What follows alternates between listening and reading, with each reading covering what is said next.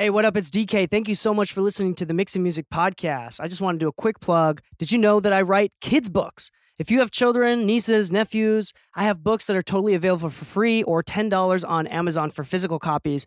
You can go to mixingmusicpodcast.com/kidsbooks to get access and learn more about that. Thank you for all of your support. Now let's get back to the show. You have one unheard message. Hi, I was calling Current, the influencer marketing platform, but I think I just got redirected to a bunch of people listening to a podcast.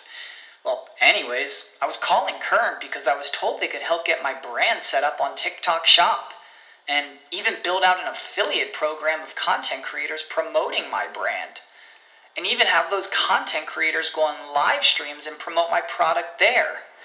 Wow, I could really use Current. I also heard that the brands they work with are making millions in sales. I guess I'll just go to their website at current.tech.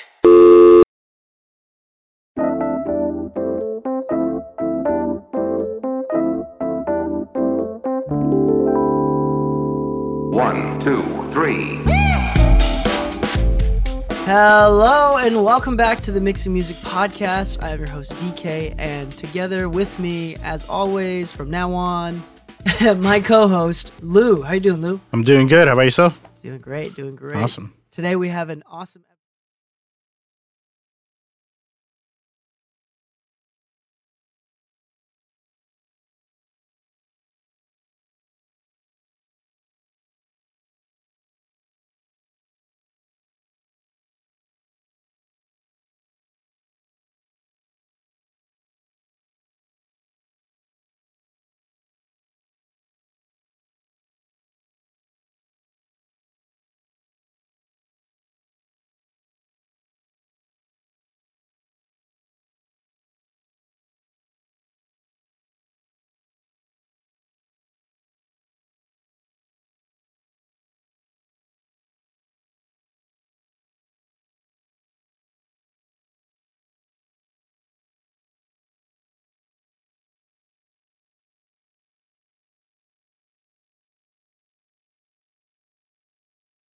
as we go, as kind of like I like to do. But for me, lesson number one is going to be an obvious one. I'm going to start with an obvious one here. I'm going to say number one is the importance of recording correctly. Now, we could say it's gain stage, so, making sure it's not clipping.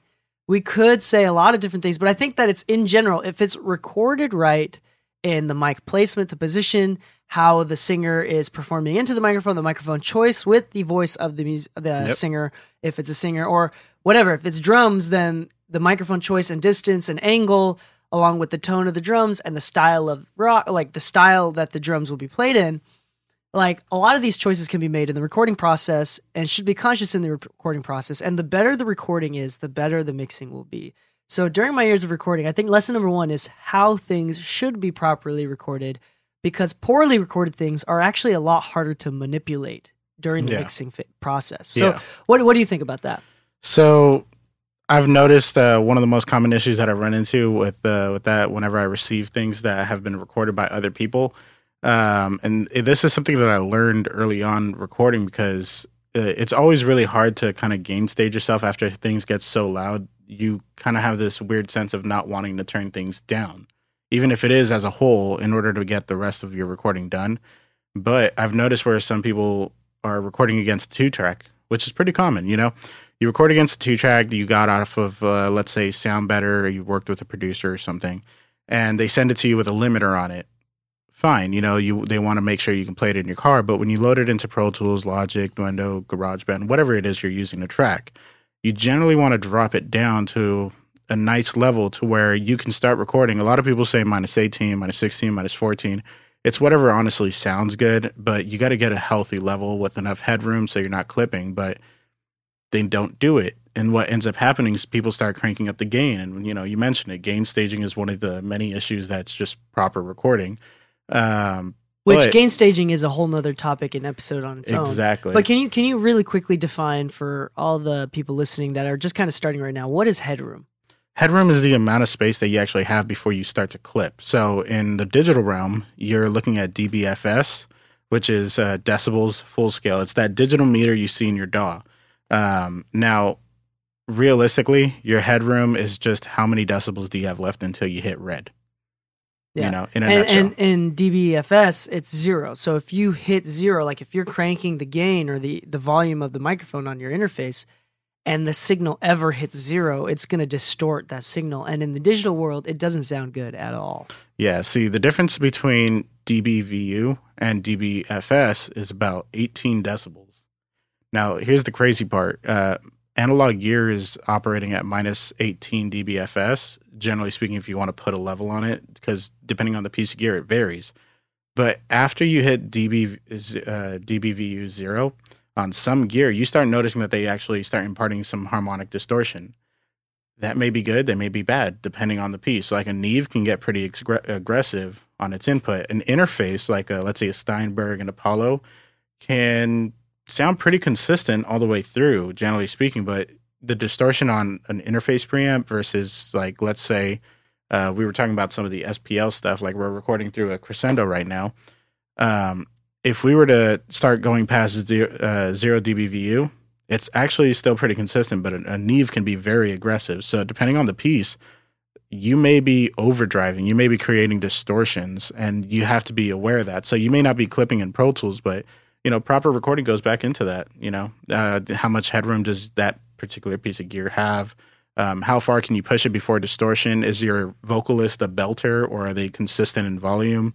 Are you using a compressor do you ever, or not? ride the preamp gain while they're performing sometimes? I did that once, but that's where I started saying, you know what? I'm going to find my personal level that I have enough headroom with, because you may write it wrong at a moment. And now that's a permanent change that you did, and you may have to now automate that change. So I've done it before. I do it sometimes, very rarely, but sometimes when I only do it just a dB or 2. Like I don't like crank it when they're quiet or like bring it down a lot. Like it's just a tiny touch. But I usually use it with my Apollo, so I see the actual UAD. Like I actually see like 47 dBs or whatever. Almost like automation on the way in. Yeah, so that way it's like when they're getting whispery and quiet, I turn it back up and then turn it back down to the original level when they're back to normal. Nice. And by then, if I'm doing that, then that means I've already listened to a take, so I know exactly how they're going to do it as well. But yeah, I've done that before too. Nice.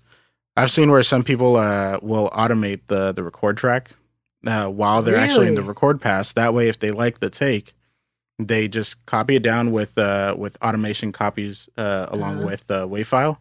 So wherever they drag it, the automation follows. Oh, but that's smart. It only really works if you know the artist and know their song and know their habits. So if you're doing this on the free will, kind of like, especially on like the first take. Yeah, not really. Like it's on you if it doesn't come out all that great. Just make sure you don't mirror the automation. But give it a try. Who knows? Yeah, but the big point is if you do get like what you said, like let's say from BeatStars, a 2-track with a limiter on it, turn that bitch down. Yeah, I usually turn it down by about like 10 decibels to start. Yeah, to start. Like really though, turn that down. And instead of trying to match your vocals to the beat, turn it down, like because your vocals, by the time you get to the point where it's loud enough that you can hear it, it's going to be distorting because it's limited. So turn the beat down, like literally turn it down like 10 dBs or more, or whatever, comfortable level, and then turn up your vocals. So another lesson that I learned from recording, I would say, is this idea, especially because everybody's wearing headphones and they're getting, similar mixes, if not the same mixes from the same cues, which we can go on and on about what cues are and how they work, but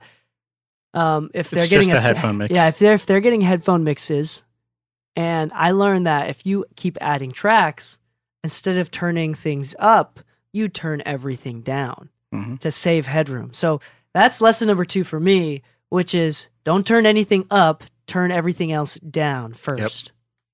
Yeah, it's funny if you go to school or if you look at some YouTube videos, you'll surely find that duplicating a track and panning one left and one right doesn't exactly make it stereo and things of that nature. But what you're actually doing is just making it louder because you're just putting 2 identical signals with identical frequency responses, and you get an extra 3 decibels. Now, we may not always be doing this kind of thing when we're tracking, right? We're tracking doubles, we're tracking this and that.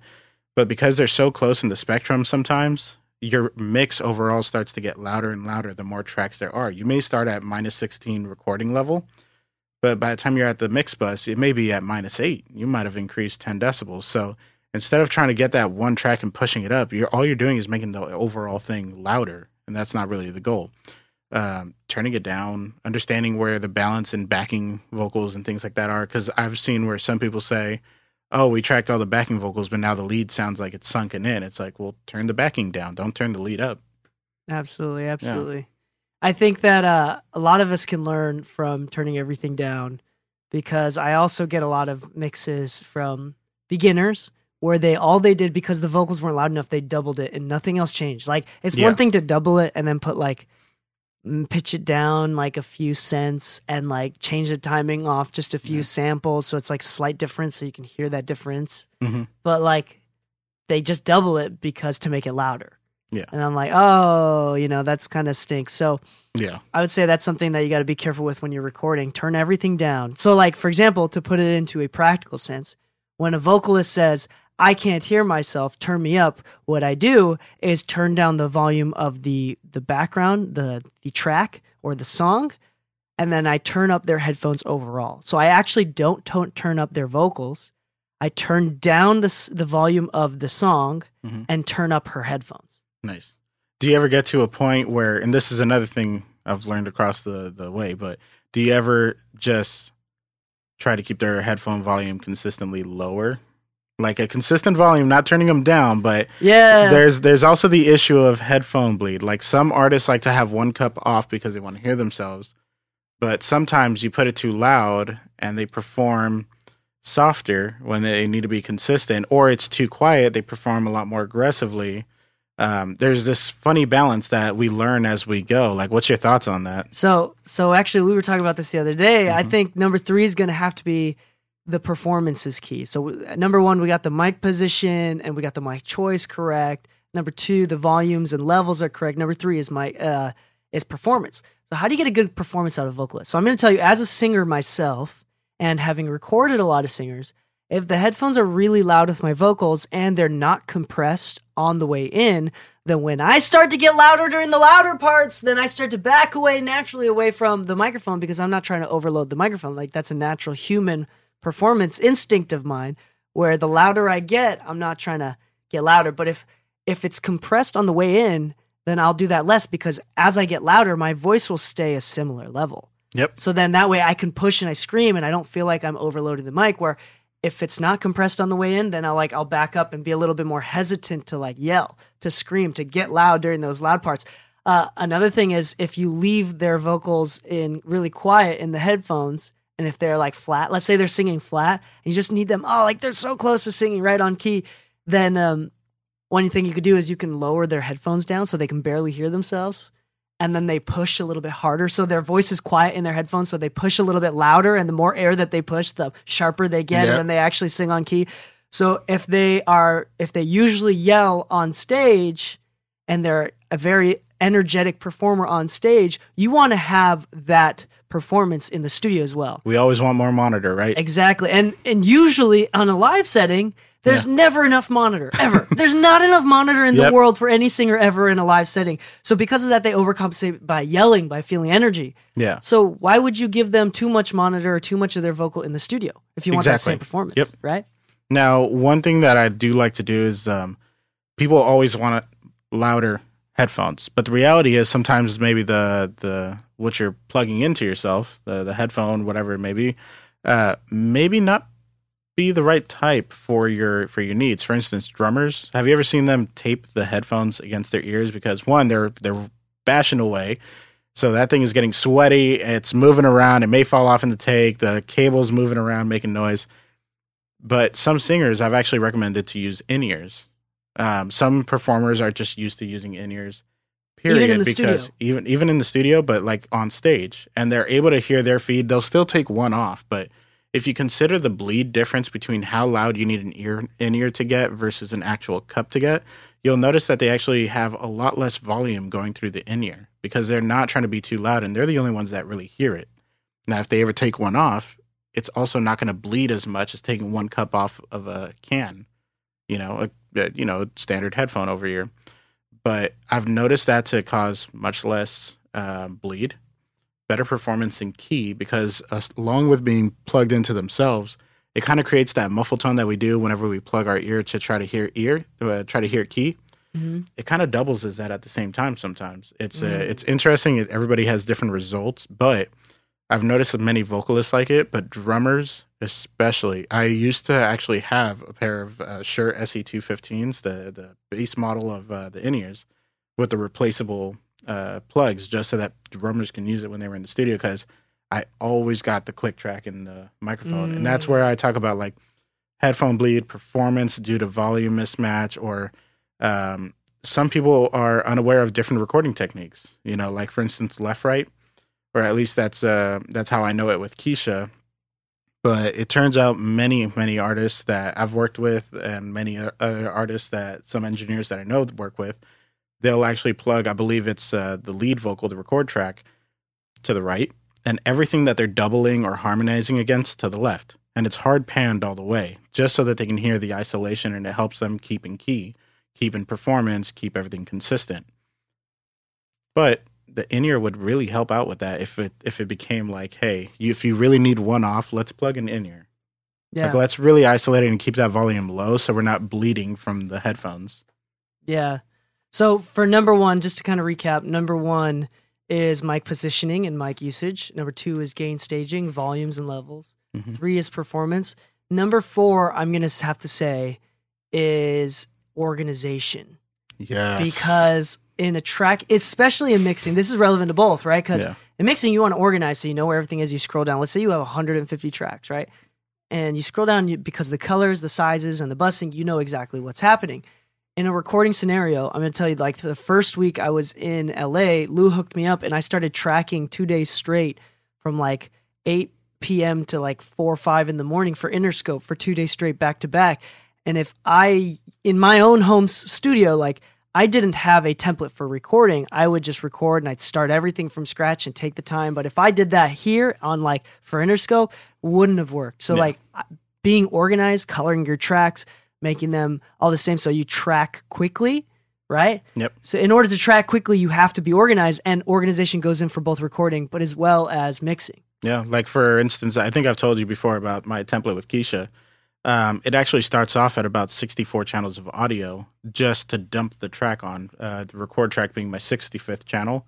That's because we like to like really stack pretty heavily. We love to do different types of panning. If she wants to do counter melodies and things like that, I have all those tracks labeled, colored, ready, routed.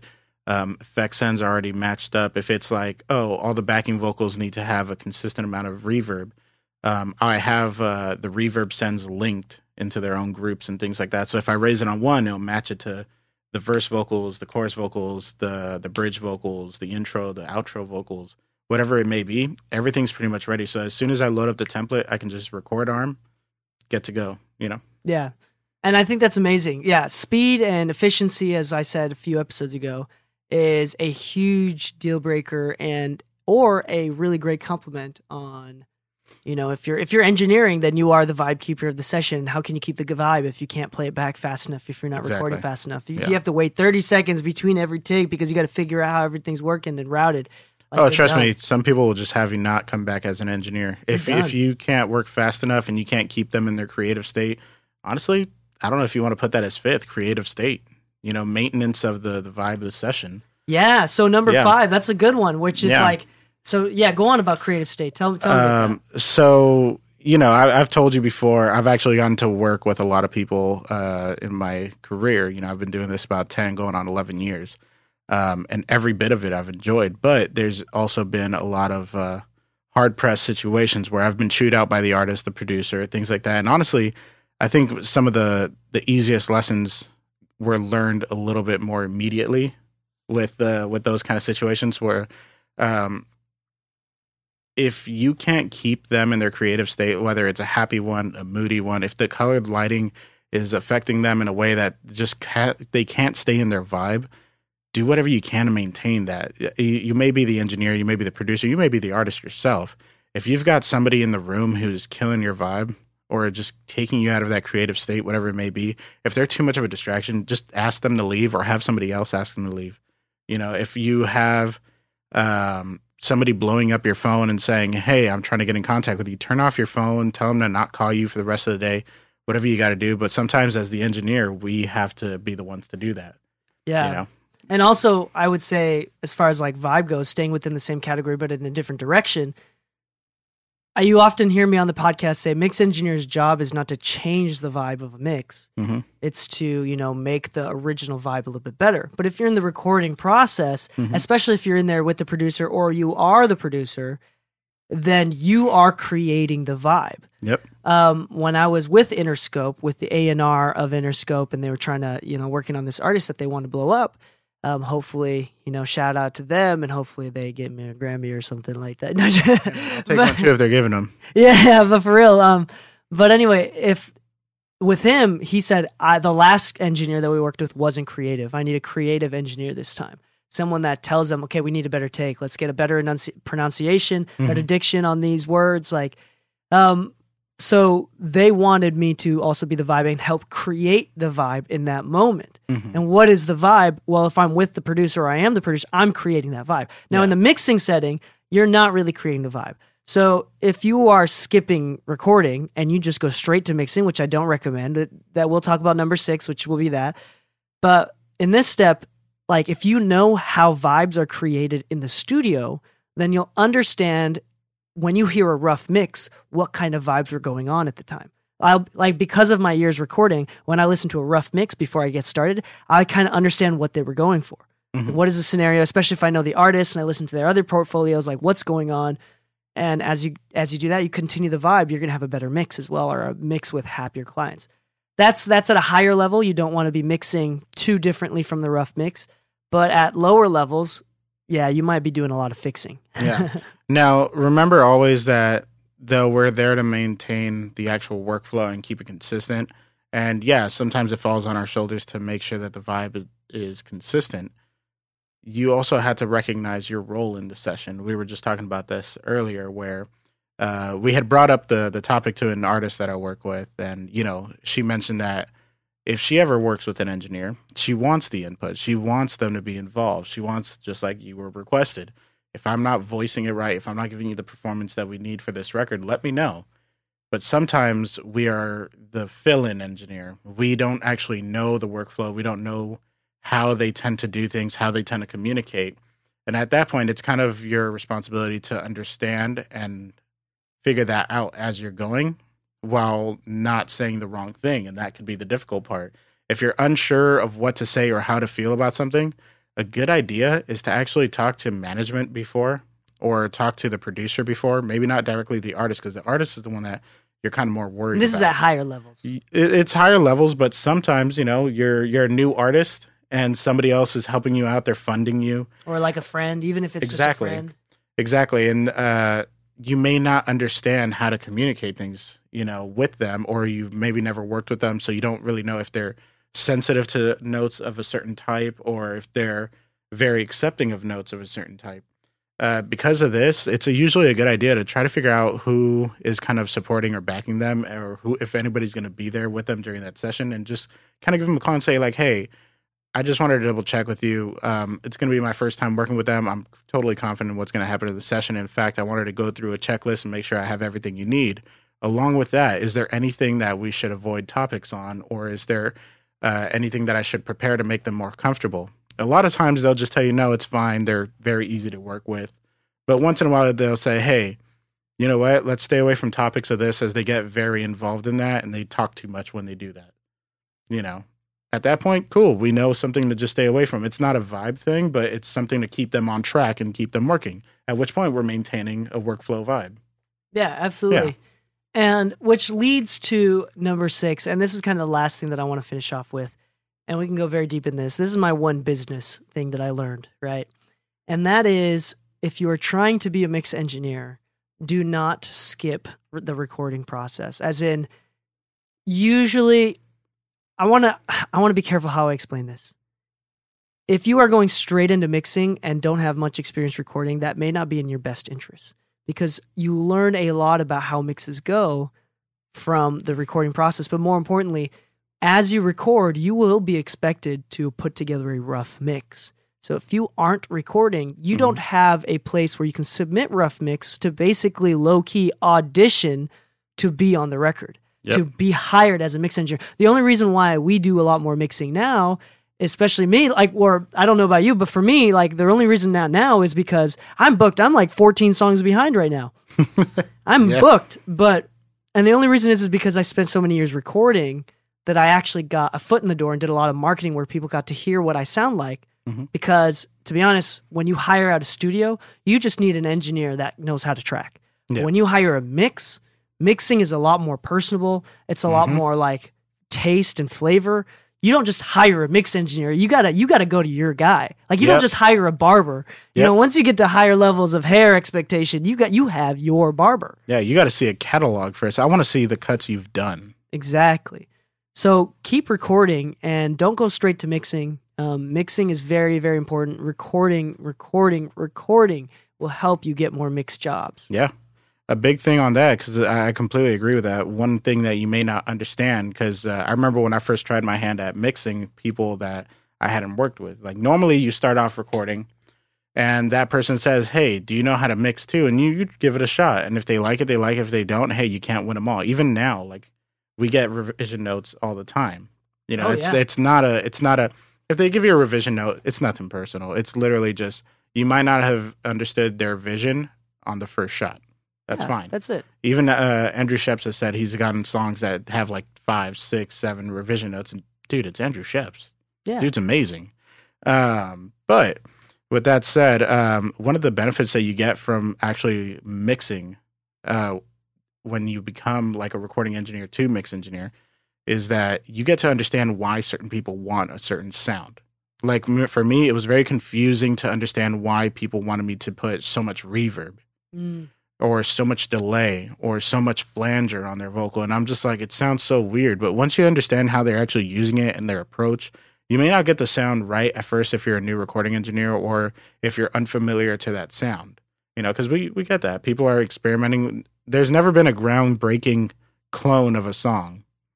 You know, every record that's ever been groundbreaking has been unique. So trying something new and unique and odd shouldn't scare you. If anything, you should just embrace it and try to figure what that is out. But many times, the people who mix these records are also the recording engineers. Like, if you look at many of these big name artists, my guy mixes it and my guy records it. Like Talk about Patricio. And Patricio is a really good example. Patricio Pigliapoco, he goes by Tizio. A good friend of mine. He's Chris Brown's recording engineer, and I met him a few years ago when I was doing the SSL installation at his house. And it was kind of funny because, like, I didn't really know who he was. I knew he was recording with them. I figured, you know, this may be one of those label hires, like we mentioned, like where it's kind of new or not. But, you know, he's been kicking a lot of ass and he's been doing really great things. But it turns out he's also his mixing engineer. So not only is he having to record it, but he's actually having to mix it. And like what's the new record that just came out where him and Baines co-mixed songs? They were bouncing songs back and forth. I have the graphic in my mind. Yeah, the split face thing. Yeah. Oops, sorry. But, you know, it's kind of funny because you're talking about somebody who has to be one-on-one with Chris Brown and understand what's in Chris Brown's mind to not just create these groundbreaking records that are getting platinum plaques all around, but you're talking about one of the biggest artists in the world, you know, but you can't really figure out his sound without knowing him. And unless you really know him, you can't really say what he thought or what he wants. I'm sure he gets revision notes just as anyone else, but I'm sure he has a much better foot going forward than most of us if we gave it our first try, you know? So if you want to get into mixing, try recording with the artist. If you can, be there during the recording. If they're trying to cold turkey hire you for mixing, ask if you can see like little snippets of the recording session or FaceTime them while they're in the studio and see what's going on, how they're vibing, like what do they like, you know? But biggest thing, try to get to know the artist. If you get to know the artist, not necessarily personally, but just a little more in depth than you may know them now, you tend to get better results in the mix right away. You get less revision notes. Absolutely, absolutely. So just to recap, number 1 is mic positioning and correct choice of mics. Number 2 is gain staging or levels, making sure that it's not clipping to turn everything down before you turn things up. Number 3 was organization. Mm-hmm. There you go. There was organization of the files and the sessions. Not necessarily use of templates, but if that's what it takes for you to be, you know, faster, to be organized, then go ahead and do that. Number 5 was vibes, to be the vibe keeper in the studio. And that would be also as a mix engineer, as if you're mixing a song, your job is to keep the vibe, right? So reading and understanding vibes, creating vibes. And number 6, which was the business one, which is to record a lot more in order to get mixing business. I've actually never heard of a higher level mix engineer That never recorded. That's not a thing. Everybody starts with recording. And I hate to say this, and I'm going to regret saying this ever. I'm going to regret saying this. I really will. But I'm going to say this out loud once to see how it feels. Mixing, to a certain degree, is a job for those that have graduated from recording, low key, a little bit.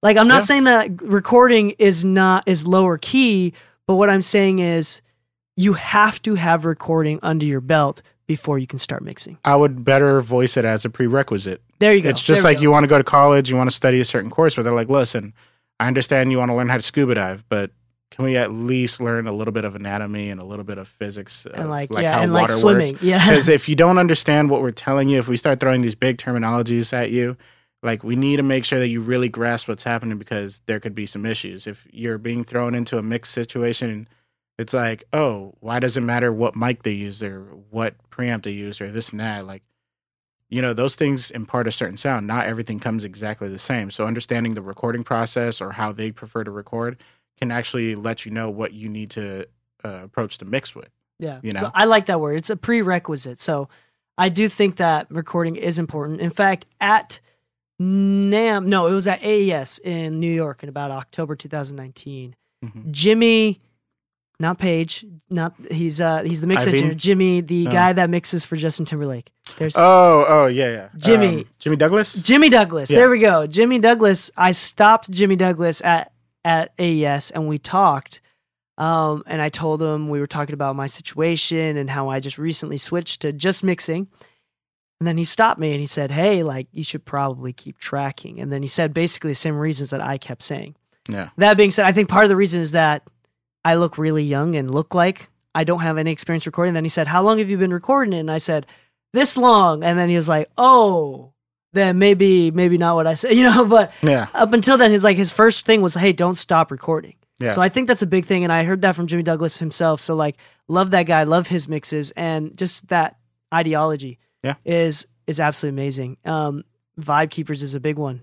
And I could tell stories about that from what I've heard from other people as well. So on that note, before we keep going, I want to wish everybody happy mixing. If you'd like for us to give free feedback on your mixes, you can send us an MP3 or a link to your files at deekeimixes@gmail.com. One more time, that's Delta Echo Echo Kilo Echo Indigo Mixes@gmail.com.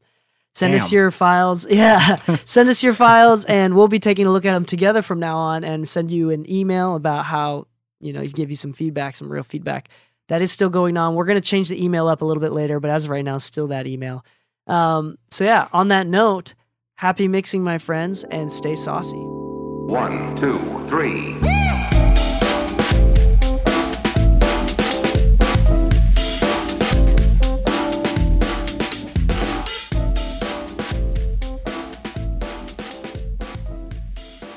If you'd like to take advantage of my free guides and online videos, please check out links.dekeimixes.com. That's links.dekeimixes.com. We have a lot of videos of the podcast and various other tutorials on YouTube. You can subscribe to our channel at mixingmusicpodcast.com/YouTube. Happy mixing and enjoy the show.